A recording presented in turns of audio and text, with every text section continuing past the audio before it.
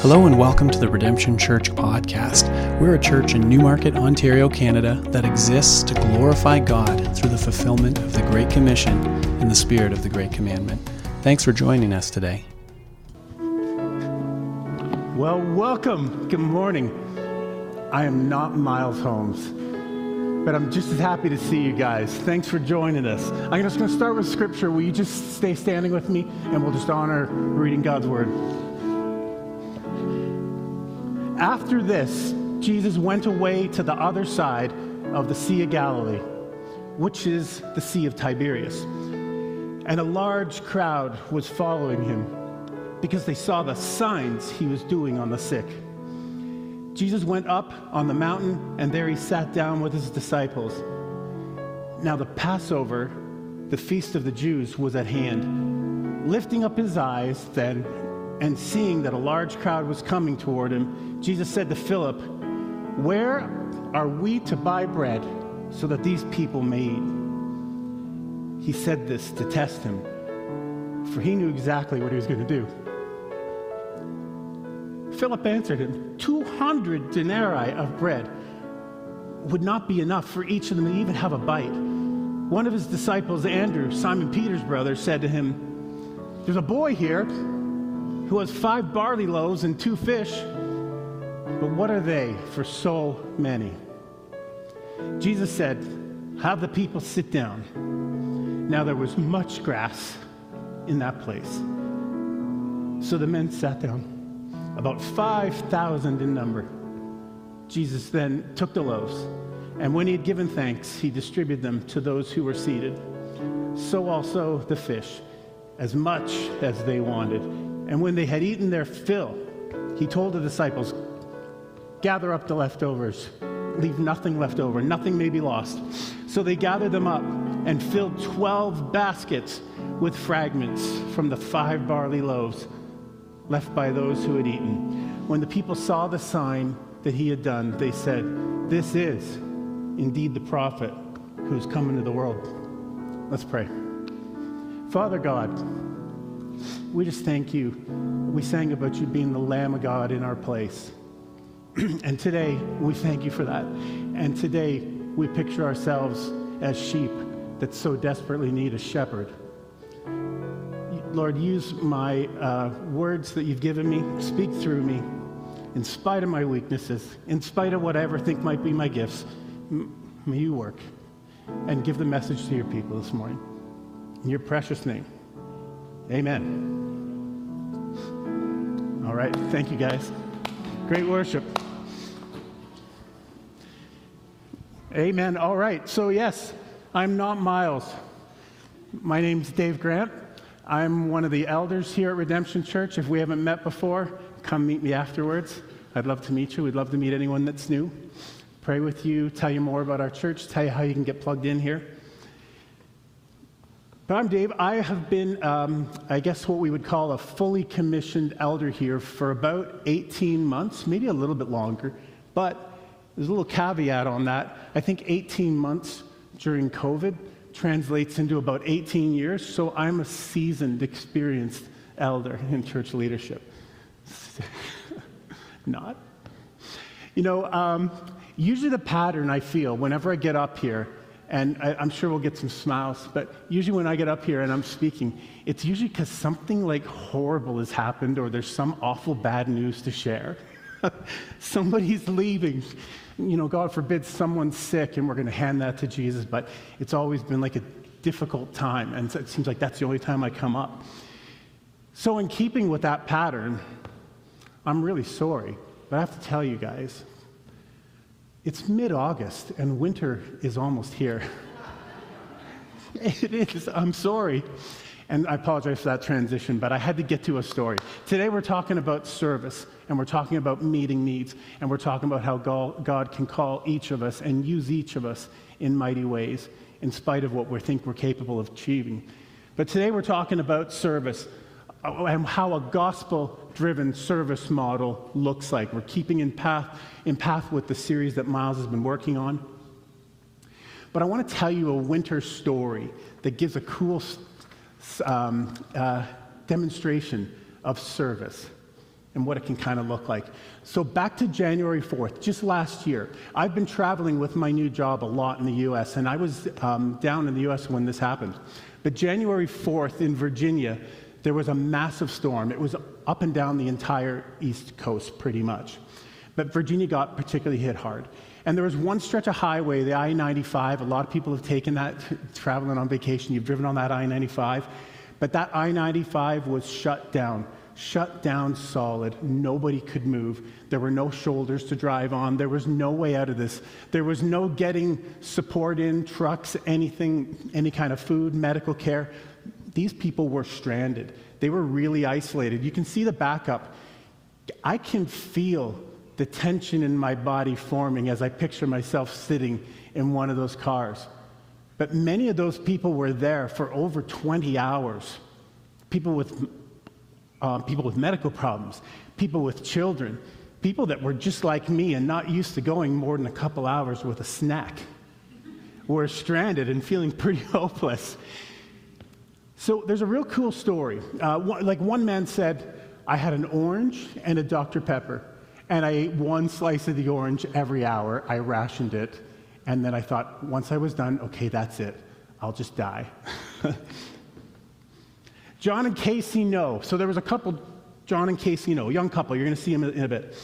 They were stuck in this mess too. About 16 hours into this, Casey looks up and sees up the road a bread truck, Schmidt Baking Company delivery truck. So Casey thinks to herself, man, could you imagine if we could get in the back of that truck? Casey picks up her phone and she calls the customer service line. And they go, yeah, okay. She tells him what she wants to do. And 20 minutes later, the owner of the company calls him back. And he's excited. He's so blessed. He says, okay, I'm going to call that owner, the driver of that truck. He's going to open it up, take whatever you need, pass it out to whoever you want. So John and Casey spent the next several hours walking up and down the highway, passing out bread.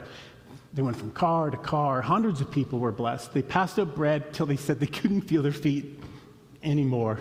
I know one elderly woman, I saw her interviewed, she said that it was one of the most moving acts of kindness that she had ever experienced. And that's a touching thing, right? She said to be scared and alone and hungry, and then to see a friendly face just with something as simple as bread. So John and Casey, they really were able to participate, for those people, in a bit of a miracle. And there they are, just like you and I. Two average people stuck in an impossible situation. But today, we're going to focus on this miracle where Jesus fed a large, hungry crowd that were stranded too, very isolated. I'm going to cover from the book of John. This is the fourth of 7 miracles that John writes about in his gospel. And these all for the purpose of pointing to Jesus being the Son of God. John's gospel was written pretty much the last of the 4. And that gave him the benefit of, first of all, knowing what the other 3 had written, what part of the story had already been told.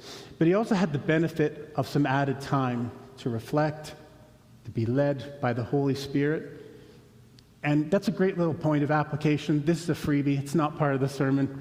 But I thought when I read that, isn't that how God works in us? He's not the same to me today as he is tomorrow. Something new will be revealed every day and will grow. So he had the benefit of insight, and he could be led by the Spirit. And his book, as a result, ends up being really different. So when we look at the book of John, 90% of what he wrote about is not covered in the other Gospels. Matthew, Mark, Luke, and John wrote what we often refer to, not someone like me, but someone scholarly would refer to them as the synoptic Gospels, right? Synergy, we use that word a lot. Optics, to see, so seeing together. They were called the synoptic Gospels. This is what we saw together. It gave credibility. It gave different perspectives. And when we read them, we see different vantage points and different ways that the Holy Spirit moved in that individual's life of what they wanted to share. But John took a very different tack. In fact, if you look at what he's left out, it's actually pretty strange. He records nothing about Jesus' birth. Not mentioned at all. Nothing about Jesus' early life, nothing about his baptism, nothing about his time of temptation and testing in the wilderness, nothing about the transfiguration, very little about his travels, where he went, nothing about his pressure and testing in the Garden of Gethsemane, nothing about the ascension. Doesn't cover one of the parables. So what did he write about then? So a few things to consider. One word that comes up a lot with John is the word love. He uses it 80 times, in fact. You can search it. YouVersion's great. He uses the word truth 25 times. He uses the word believe 100 times. But what he's really trying to get across is kind of summed up in John 20, and I don't know if this is going to go up on the screen. I was not as prepared as Miles. Y'all, how much do we appreciate that guy? Last week, my brother gave a sermon on worship that went from Genesis 1 to the end of Revelation. How much more of a complete job could you do? I'm going to try and fill his shoes. John 20, 30 to 31, John tells us the purpose of his book, why he wrote it. Now, Jesus did many other signs in the presence of the disciples, which are not written in this book, but these are written so that you may believe that Jesus Christ, the Son of God, and that by believing you may have life in his name. It's clear John had this evangelistic intent with language like that, but he also wanted people to grow in strong, rich, well-informed faith as well, on top of that initial saving faith. So John had a very comprehensive book, just a different strategy writing it. He really deliberately and carefully chooses certain key events, signs, encounters, and then crafts this beautiful argument that Jesus is a long-awaited Messiah and Son of God. And it's the foundation of our faith.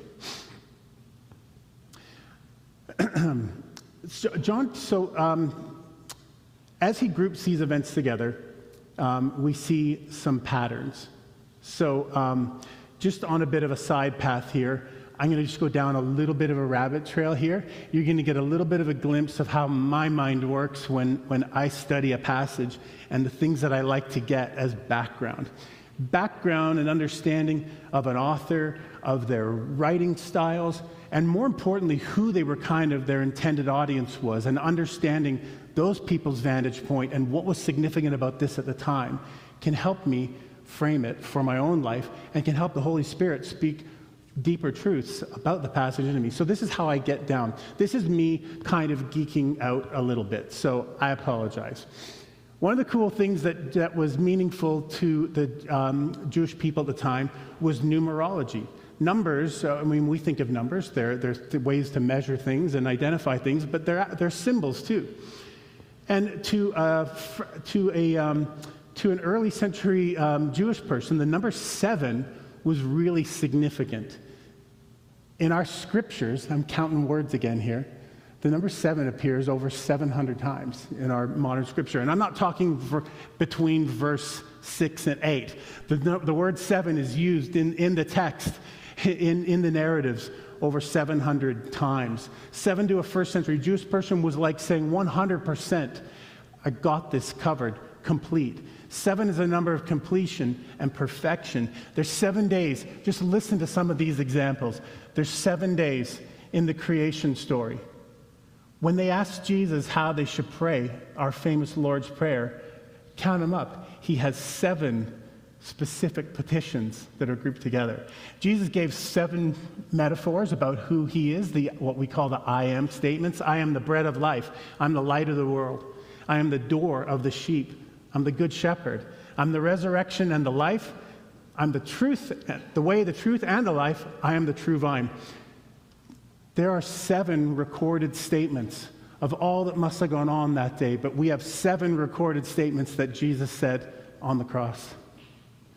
Father, forgive them. He said to the robber beside him, today you'll be with me in paradise. He said to Mary, woman, behold your son. Then he said to John, behold your mother. He said, "My God, why have you forsaken me?" He said, "I thirst." And he said, "It's finished." "And into your hands I commit my spirit," pardon me. So there's our 7 things. Another grouping is 7. Another pattern is 7. 7's a number of exoneration. It's a number of healing. In Deuteronomy, the Israelites were instructed that every 7th year they were to cancel the debts that they had made with each other. You know, our society is one that cares a lot about what we call social justice, and the right way to treat people, the right way to do things. The Bible invented that. Jesus invented it. The answers to everything that anyone you know cares about issues of social justice is in our world, is in our word.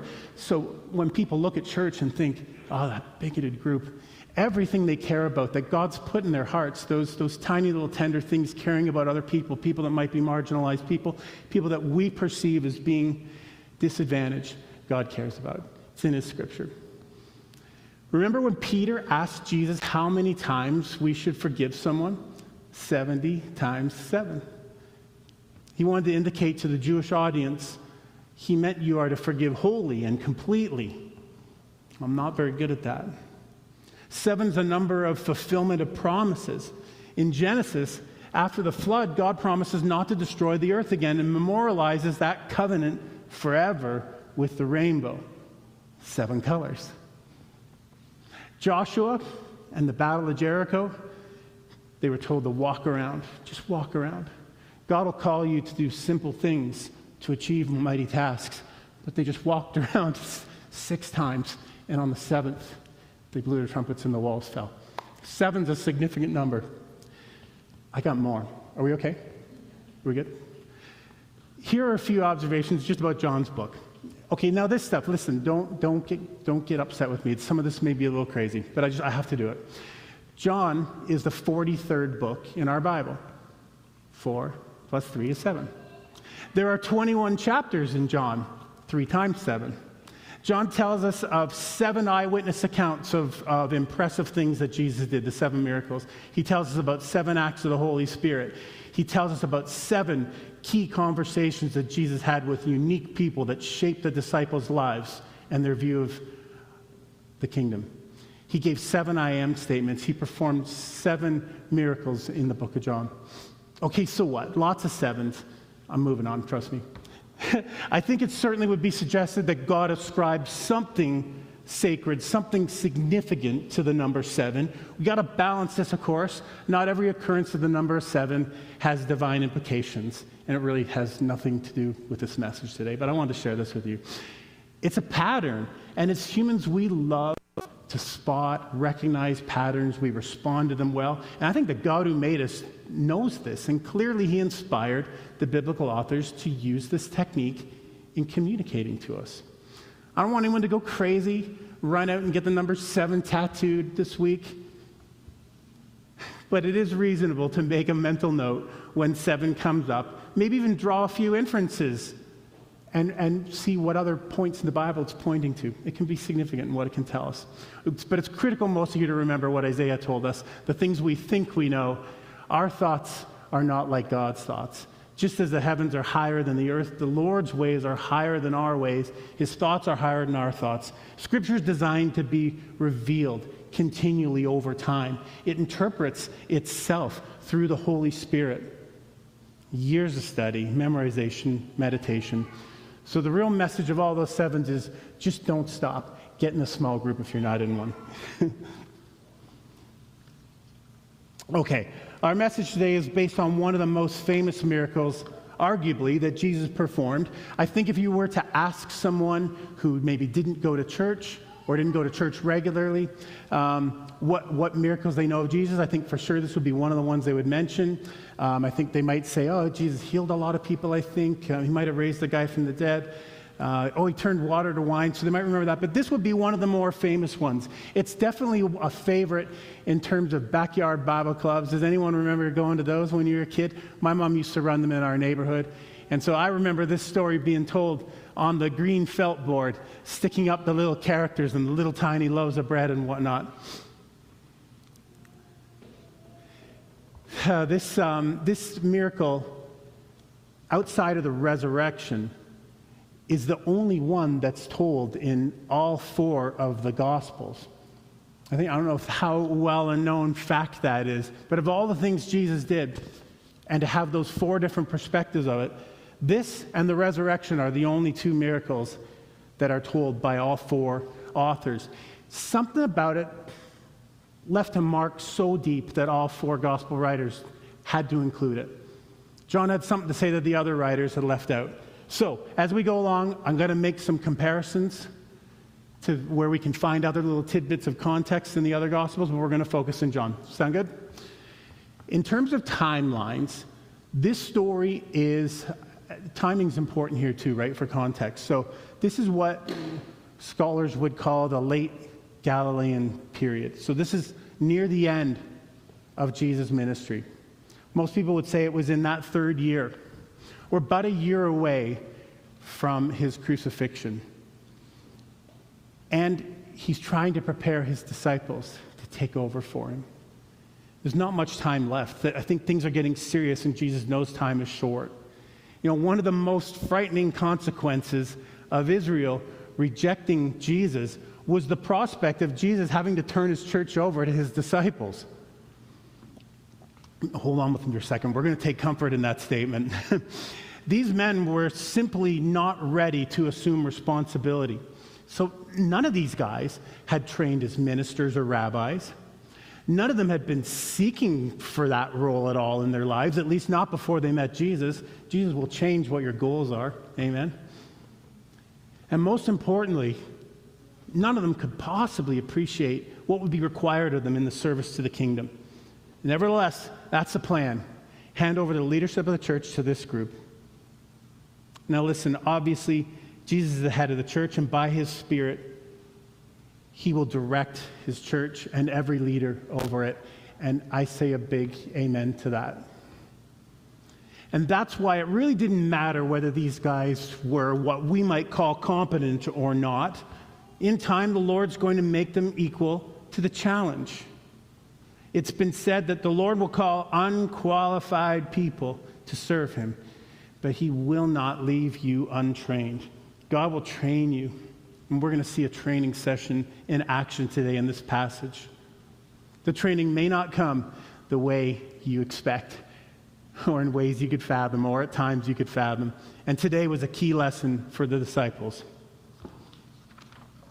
All right, so I'm going to go back to the very first verses, and we're going to start to unpack this, all right? I believe that Jesus' purpose for this miracle, among other things, just caring for those people there, was to give us a foundation for ministry and service in our church. He was trying to prepare his disciples to take over, changing their views about what ministry looked like. So let's dive in. John 6, verse 1. After this, Jesus went away to the other side of the Sea of Galilee, which is the Sea of Tiberias, and a large crowd was following him, because they saw the signs that he was doing on the sick. Sometimes people will want Jesus first for what he can do, not who he is. It's part of our sanctification, and that's okay. You'll have people that you'll minister to and you'll serve that maybe necessarily don't want everything you're offering, and that's okay. Jesus still had compassion on these people. They just wanted him for what he could do at this point. Jesus went up the mountain, and there he sat down with his disciples. Now the Passover, the feast of the Jews, was at hand. Okay, there's a lot in there, and I love context. I've done a lot here to try and set up some context, but one of the things I like to do is consider the characters in the story and try to imagine what they were thinking at the time. What do we know about their current circumstances or their past experiences that can help us relate and understand what's going on, maybe get a deeper glimpse of what the authors are trying to tell us? So, like I said, reading through the other Gospels, we give a lot of context. So, first of all, let's look at the context of where we are, and I think we got a map here. So, John simply says the other side, referring to the Sea of Galilee. The Sea of Galilee and the surrounding areas are the setting for a huge majority of Jesus' ministry, and I somehow find it just so cool. This is another aside. This is a freebie. You can write this one down.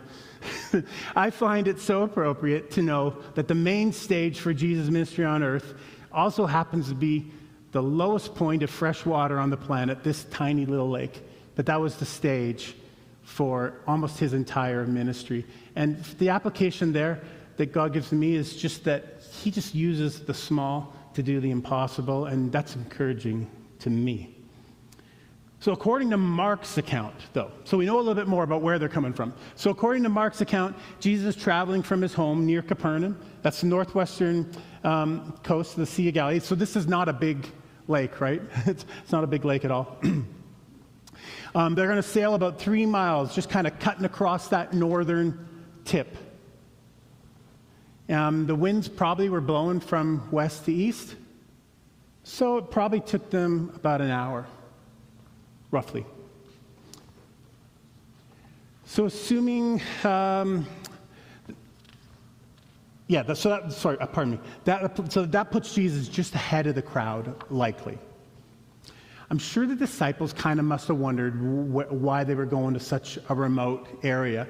There's lots to think about in terms of geography of what would have been considered Jewish territory up in that sort of northern western corner, and what would have been considered Gentile territory, and places where Jews would go and places where Jews wouldn't go. And a lot of times when Jesus was trying to get away or do something unique and different, the Bible say he went to the other side. And often that was going to the other side into non-Jewish territory. Kind of a really significant a point to consider.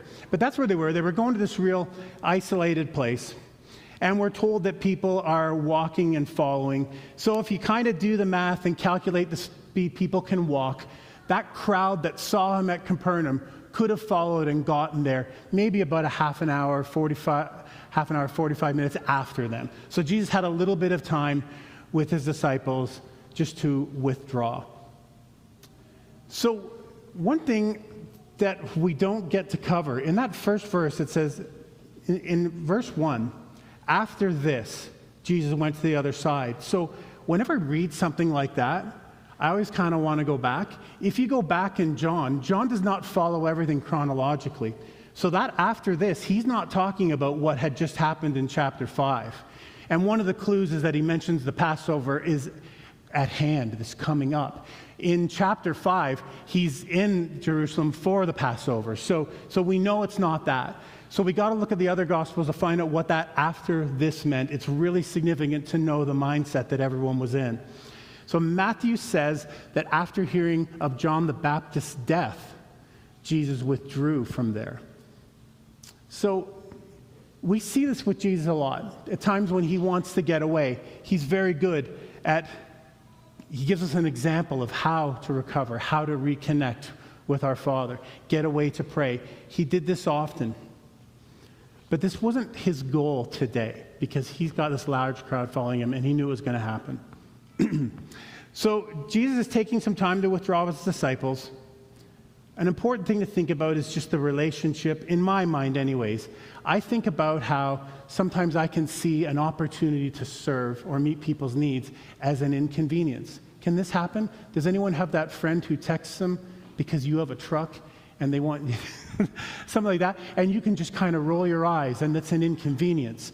And I know Jesus didn't think this way, but I do. When I think of the relationship he had with John the Baptist, how close they were, how much they meant, this divinely set apart relationship. Isaiah prophesied the relationship the two of them would have 800 years prior, that John was going to prepare the way. They had a divinely appointed relationship. When Jesus' mother was pregnant with him, she went to see her cousin, and John was in the womb just a few months ahead, and it said the baby leapt. They had this supernatural connection. They were close, and it hurt. It had to hurt Jesus, and he wanted to get away. But there was a lot going on with our disciples, too. So our disciples had just gotten back. We learn in Matthew chapter 10 that the disciples have just been really busy, and Jesus had sent them out on what's often called the limited commission. We know about the Great Commission. Well, Jesus was just getting them started. He's going to want you to take baby steps when you serve. He knows that we need time to be prepared. He sent them out, and in Matthew 10, verse 5, it says, these 12 Jesus sent out, instructing them, go nowhere among the Gentiles. Don't go over to that east side. And enter no town of the Samaritans, but go rather to the lost sheep of the house of Israel, and proclaim as you go, saying, the kingdom of heaven is at hand. Heal the sick, raise the dead, cleanse lepers, cast out demons. I don't know why we call it a limited commission, because that was a big laundry list of things he commissioned them to do. Clearly, the limited commissions part was where he was going. He was preparing them. It was all part of his plan. So they did that, and they had some success. And so I think this is part of the crowds. You can imagine he would have sent them out in pairs. And you can imagine when you see someone being healed, when you see demons being cast out, you're going to follow. And so these guys were kind of trending on Twitter. They were a happening thing. There was a buzz. And I think that's part of what drew the crowds. So when I think of the mindset that the disciples are in when they go to this isolated place, they're excited. They want to share with Jesus all they've done. You should have seen it. We did it just like you did. He touched some guy, and his leprosy went away, and another one was having a seizure, and he stopped it, and he healed this woman. They would have been so excited. They would have had so much to share. There might even have been a bit of a pride. File that in the back of your head. Can we get proud feelings of the things God accomplished through us, forgetting who is the real author of it? So these are some of the things that I see going through the disciples' minds. And they get this chance to be alone with Jesus. They know he's hurting because of John. They were close to him as well. They want to share their whole stories. They want to debrief what went on. And here comes this crowd. Here comes this crowd. And I can imagine them thinking, guys, really? Yo, leave us alone. We just spent the last couple months with y'all. Haven't we given enough? But Jesus has taken this journey for far more than an opportunity to mourn and far more than debriefing. He knew everything they had done. He knew the stuff he was going to cover. He had a different purpose. He was going to perform this miracle. Okay, one last character. There's one last major character in this story, and this is the crowd. So I want to just get thinking about the crowd, the mindset of the crowd, because these are the recipients of the miracle here. The crowd, and maybe even the whole at-large societal, political kind of environment at the time. We have to consider that. First of all, I don't know how many of you have been involved in big crowds. I think we've all had opportunities. There's the crowd at the mall in late December. We all know what that feels like. But have you ever been in a big crowd? Have you been at Times Square New Year's Eve? Have you been downtown for a Stanley Cup parade? Okay, that was a bad one, sorry. Of course you haven't. You'd have to be older than me. This is a massive crowd. One of the gospel accounts tell us, well, a couple of them do, that there were 5,000 men were gathered. Now, in this patriarchal culture, they counted the men. A lot of reasons. Don't get offended by it. They were counting the heads of household. They were counting people that were going to go to war. They were counting assets, resources. It was part of the culture at the time. So we're told there were 5,000 men. But a couple of the other Gospels fill us in that there were women and children present, and they ate as well. So I'm doing a lot of math in this. Math was my worst subject too, by the way. But the people actually probably numbered 15, maybe even closer to 20,000. That's a big crowd. I believe the Scotia Centre seats, depending on the venue, if it's hockey, basketball, I think it's in the neighborhood of around 20,000, 19, 20,000. So imagine that place emptying out and everybody following one group of 12 dudes and the guy with a beard. It's a massive crowd. Imagine what the authorities in Jesus' day, whether we're going to talk about the Roman authorities or the Jewish leaders, imagine what they were thinking. Either way, you're going to start feeling threatened by such large gatherings. A man that could bring together a crowd of 20,000 people could command an army, and that was a threat to the current rulers. It's an interesting context to think of this story of what this crowd would have meant. This actually was potentially a very dangerous situation. We see in our society crowds that gather for good causes, and bad stuff happens. This is a potentially very dangerous situation, and everyone's aware there was tension here. So they're not only growing big, but this crowd, there's one more context here, and it's the time of year. Why does John suddenly mention, oh, by the way, Passover's at hand? Just kind of random. It seems like a random line. It's really significant at the time. This crowd, so they're all amped up, healing. They're trying to get closer to Jesus, but it's also the Passover. What did the Passover mean? This crowd is growing increasingly what we would call nationalistic. Everyone knows when we say nationalism, nationalism isn't necessarily a good thing. It's when a group of people deeply identifies itself so much with its own nation and ideology and support for their own interests that it's particularly to the exclusion or even detriment of others. We've seen this happen in society. We see it happen today. We can become very nationalistic. So we have this large crowd. They're growing more restless and increasingly nationalistic. The time of the Passover was a very nationalistic time for the Jewish nation. Imagine if the United States was taken over by Russia. Imagine the sentiment, and they were occupying the country, the United States. Imagine the sentiment that would brew every 4th of July. That's a little bit of what it was. And the Jews were constantly waiting around the Passover. Maybe this is when the promised prophet would come and free us from our oppressors. They had the idea of the kingdom upside down. Jesus was turning their concept of what the kingdom of God was upside down. But this is the sentiment that's growing. So John tells us that that sentiment was growing in the crowd.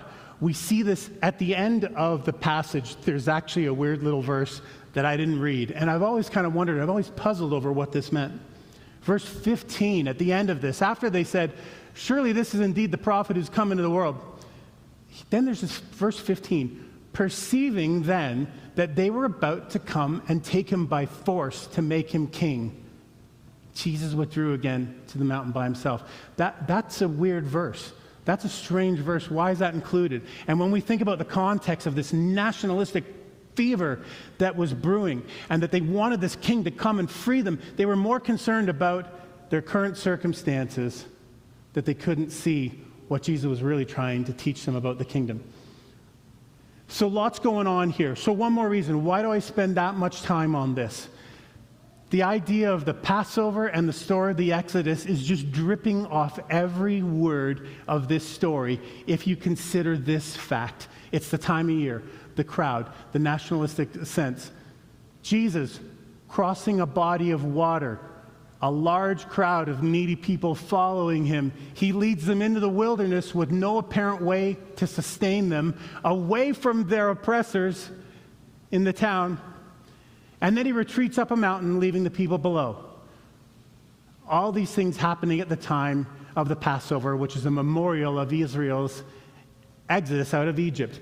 Bells are ringing in your mind here, and bells would have been ringing in the mind of the people in the crowd. It's like, oh man, this is it. We are reliving Exodus. This is the new Moses. This is it. We're going to overcome our oppressors. All our problems are going to be gone. We're going to have victory. So there's quite a momentum happening here, and that's really sets the story for sets the background for really understanding this story. Okay, back to John 6, verse 5. Lifting up his eyes then, and seeing that a large crowd was coming toward him, Jesus said to Philip, "Where are we to buy bread so that these people may eat?" And I love verse 6, because John does this, and a couple of the others do this, but this verse 6 is kind of really just John whispering in your ear from the past. He says, he said this just to test them, because he actually knew what he was going to do. So he just puts that little verse in there, just to kind of whisper in your ear and give you a little bit of a look ahead. Jesus knows what he's going to do. And I love the fact, because I can hold on to that in my own life all the time. Whatever situation I'm in, Jesus already has the solution. He knows what he's going to do. It's great. It's great. So, but a test? Really, Jesus? Who gives a test before the lesson, first of all? Honestly, did anyone ever have that? Like, teacher, did we cover what's on number 4 here? I don't think so. And you go up and argue because you don't like your mark. I don't think you covered this. Like, can you really look at my answer again? How many people did that? I never did, because one mark was never going to help me, but I had friends that did. I got a little bit of Philip in me. I don't know if anyone else can relate to him, but I'm really good at quickly analyzing something and saying, can't be done. Not going to happen. And I might even have a little more of a passive-aggressive tone. When I was giving my answer back to Jesus, I might have put a little sauce on my response to him. But he says, if I had 8 months' wages, I couldn't buy enough food. Much less if you'd have let me know. I could have made some plans. Jesus, we could have opened up the Grubhub app or Uber Eats and made arrangements to have some catering here. You've got to share the plan with this man. I just can't help but thinking, though, when Jesus was saying that to Philip, that he was looking around and saying, dude, we're in the wilderness here. There's no provision at all. He says, where are we going to buy bread? And I can't help but think that he might have just kind of smirked and kind of just nudged his eyes upwards, hoping that Philip would clue in. Philip, I did this before. Your ancestors, my father fed your ancestors out of nothing in the wilderness. How can you not see this? But he didn't. And we don't in our lives too. One phone call, one text can spiral what you think is together in your life as you try to think, how am I going to deal with that? How will I get through? It's not possible. I feel bad for Philip because he was kind of set up. We just see that in that verse 6. He was just testing him. It was a bit of a setup, and I would have fell into that too, and you all would have too. One of the things it could have been, so Philip was a local boy, by the way. I don't think I mentioned that. Philip was from Bethsaida. So I can kind of picture him walking along, maybe talking with the guys going, hey man, we won the senior high football game over there that year. If coach had put me in, we would have had an extra touchdown, but that's beside the point. I think he would have been saying, maybe that's where he kissed his first girl over there, the other side of that rock. That's crazy. I'm adding to the text. I apologize. But Philip was a local guy, and so I think maybe Jesus was actually trying to bait him even more by kind of saying, hey, Philip, you know what a good place where we could get something for these people to eat? So that was tough. I feel bad for him. Okay, so John tells us that Jesus was always preparing to feed the crowd. He knew he was going to perform a miracle. Why doesn't he just say to his disciples, guys, do what you were doing on your limited commission. I got this. I'm going to feed them. You start getting people over there, and you do some healing, and then have them walk past here. Why does he not do it that way? Jesus could have sneezed, and a Chick-fil-A sandwich could have dropped in everybody's lap with an iced lemonade. He was clearly using this moment to pose a test for the disciples. We just don't quite know what the test is yet. The test with Jesus often comes before the lesson. Purpose was a bit deeper. You see, they likely don't even think it's their responsibility to feed them. That's one of the first things. What does real ministry look like? If we think of a religious leader in the day, ministry didn't look like it was today. The religious leader of Jesus' days didn't see themselves as shepherds. That was a lesson that Jesus gave us about being the good shepherd. They didn't see themselves as that. They were typically men of authority, men of prominence, men whose job was to teach, instruct, care and feeding. And this was the example that our boys had. So their response is not that bad when we think of it in light of that. They hadn't seen that Jesus' pattern for the church and ministry was completely different to what they thought it was. Jesus trying to show them that ministry was about meeting people's simple practical needs as well as their spiritual needs. Philip was thinking in human logical terms. There's no way we can pull this off. Jesus let us know that plan next time. I'd love to have got the plan from Jesus in certain seasons of my life ahead of time. All right, so we're up to point 1, though. Finally, point 1. I only have two. So point 1. As a gospel-driven Christian, I am required to serve. I've been told to serve. When Miles' first week on the job, this is just a joke, by the way. He might even be watching now, and he'll be going, what is he going to say? Miles' first week on the job, we had an elders meeting, and we went through the preaching calendar, and which is what we do, because that's planned out. It's not random. It's intentional. There's a plan to it. And we plan these breaks that our pastors get as well. But Miles looked at this week, and we're like, oh, who's speaking in that week? And Miles says, oh, I was thinking you would. So there's nothing crazy about that. If you look at my job description as an elder, it's my responsibility to teach. It's one of my responsibilities. But at the time, I kind of felt like, man, I just got voluntold. And Jesus voluntold them. First, he throws shade at Philip and says, hey, where are we going to buy enough bread? And he says, it's not possible. We couldn't get enough. We got to send these people away. And he says, no, you feed them. They got voluntold. And that's one of our first things we can take home about, should we serve? Am I called to serve? Do I have a role in the kingdom? Do I have a role in sharing the love of Christ? Yes, yes, and yes. We are all voluntold. That's a harsh term. I'm using it as a bit of a joke. But we're all compelled to serve. We're all instructed to serve. We're all designed and built to serve.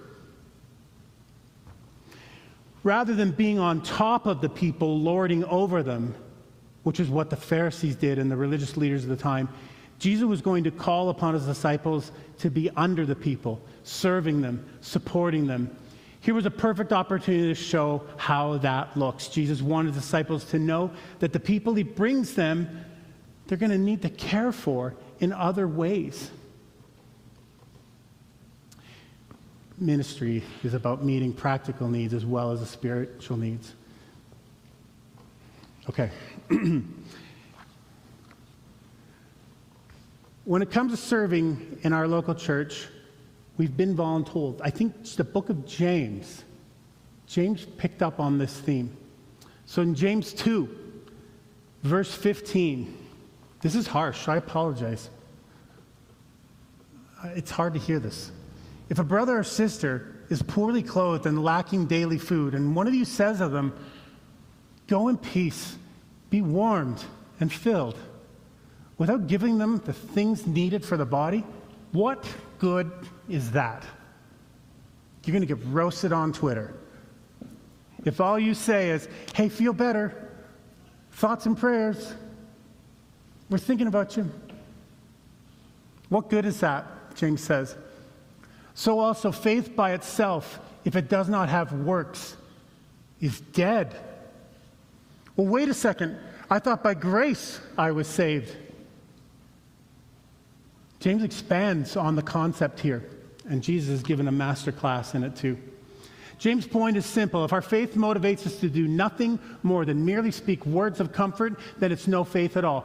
I'm not talking about there's seasons in your lives, there's moments you can't stop at every minute and sacrifice the responsibilities that you're given to do everything. But we're talking about my overall worldview of how I see the people around me, how I see inconveniences, how I see needs, how my eyes are even open. What filters do I put in place where I block those needs and just don't even pay attention? Somebody else's responsibility. True faith bears fruit in the life of the individual in the form of love, mercy, forgiveness, charities. Galatians 5:22, love, joy, peace, patience, kindness, goodness, faithfulness, gentleness, self-control.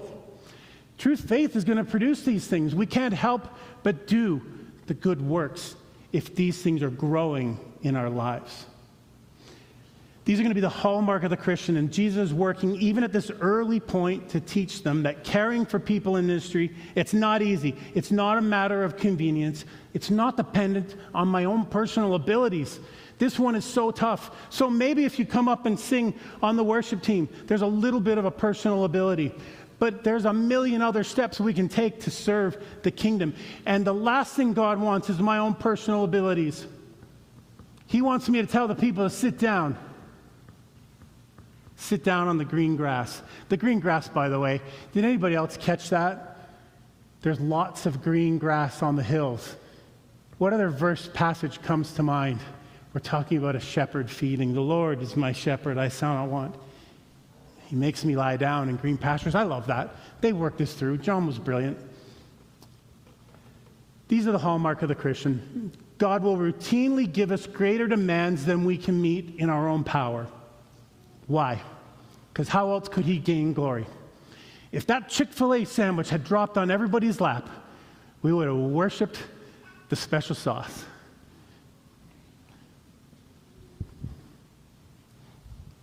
When we're in situations that are completely beyond our ability, we have no choice but to acknowledge the source of the miracle, the source of the success, the source of what we needed to get through it.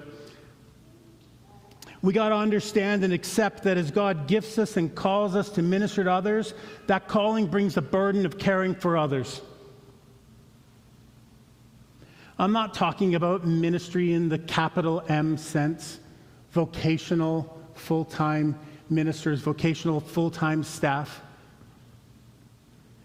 If we're counting on the full-time staff of our church to do the entire work that God has planned for Newmarket in this area, we will fall woefully short. We'll send people away. I'm talking about the kind of ministry that you may have had the benefit of experience. I'm talking about the teaching, counseling, prayer, encouragement, visitation, kind acts of service that you may have been experienced from another person that you may not even have known when you were in need. And you think about how that touched you, how it changed you, how it ministered to you, how it got you through a tough time. That's the love that Jesus is trying to show. The disciples didn't get it yet. They just assumed that it's time to send these people away. Are you willing to put in effort to serve others, whatever Jesus puts before you?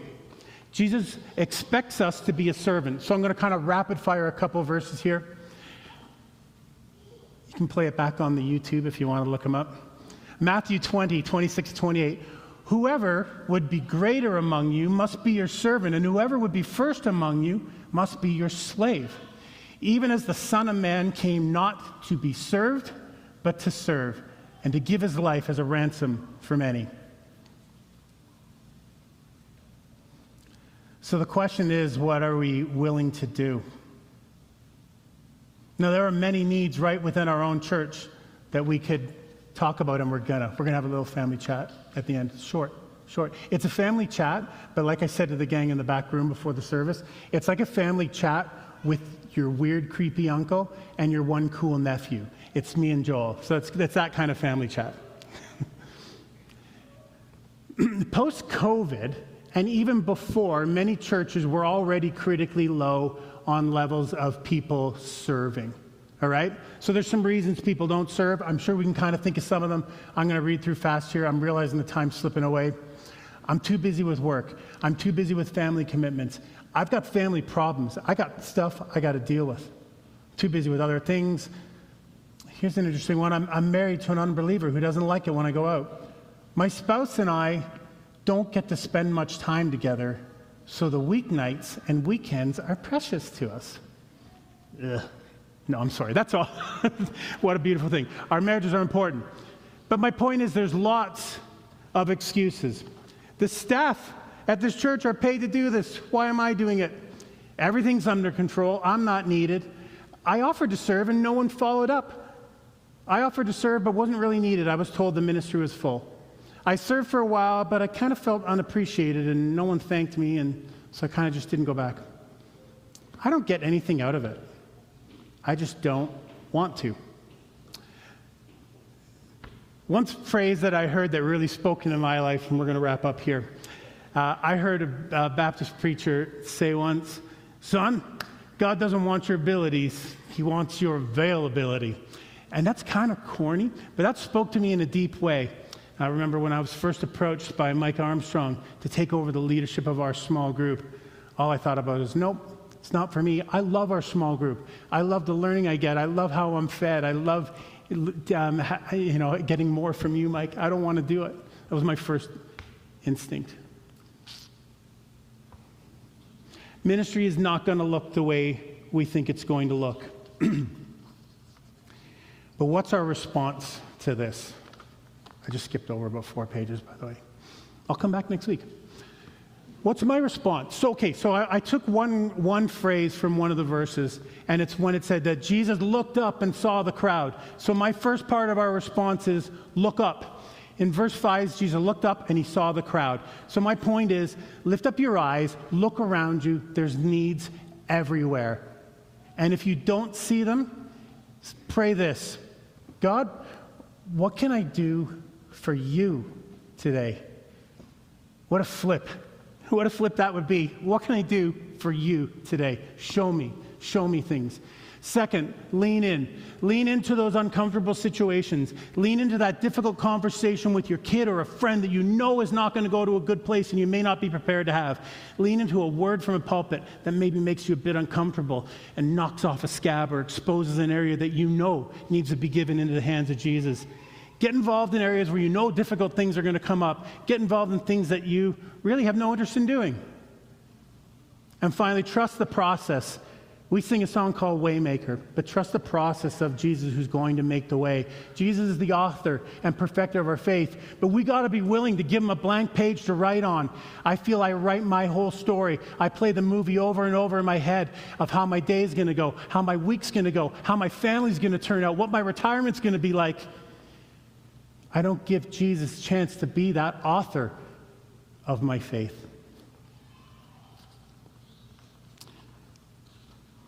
So, finally, I want to read one last thing here, because this is an important thing. When you're thinking about serving, it is a sacrifice. Trust the process, knowing that you'll be provided for while you're caring for others.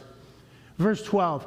When they had eaten their fill, he told the disciples, gather up the leftover fragments. Don't let anything be left over. So they gathered them up and filled 12 baskets with fragments of the 5 barley loaves. 12 baskets, 12 disciples. There's math for you. Everybody got a doggy bag to take home. While they were toiling, I can imagine what was going through their head. Oh, this is great, Jesus. When am I going to get to eat? When am I going to get my birthday? Here you go, guys. Here you go.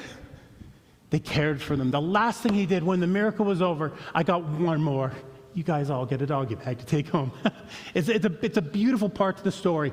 When you step out and you take that lead and you give something of yourself in the service of the kingdom, God's going to meet your needs. He's going to give you what you need to achieve the task at hand.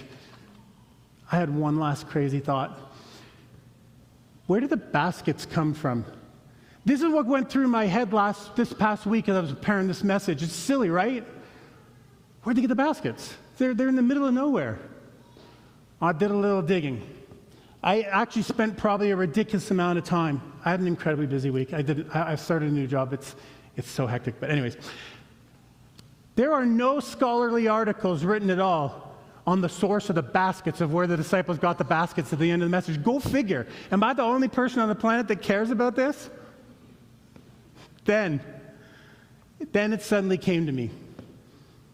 And this is it. This is the wrap-up. They were fishermen. The baskets were likely a regular part of their fishing gear that they already had on the boat.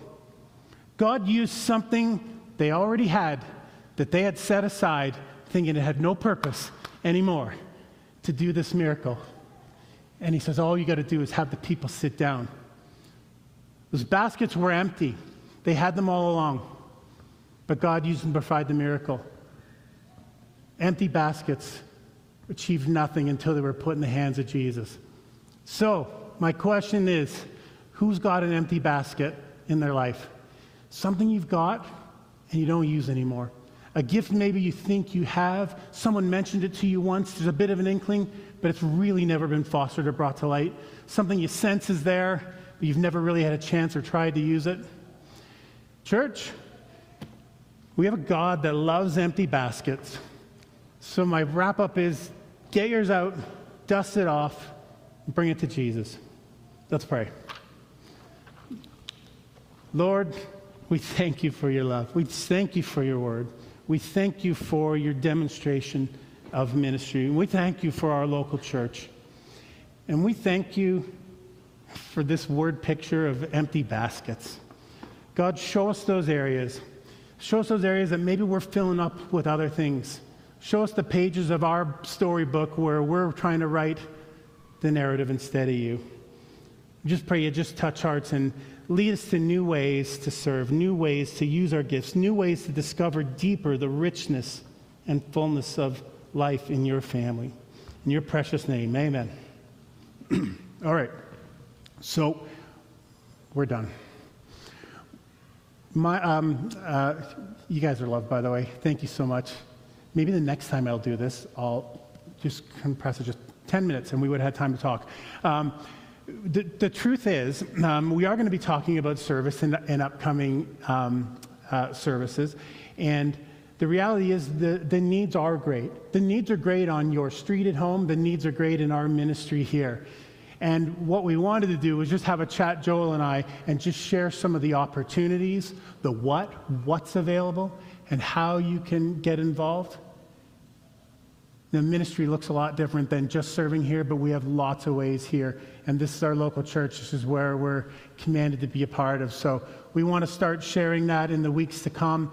There are ways through our connection card, QR thing, to sign up to get further information. If you're interested in certain areas of service, we'd love to have you. Bring those empty baskets. You guys are loved.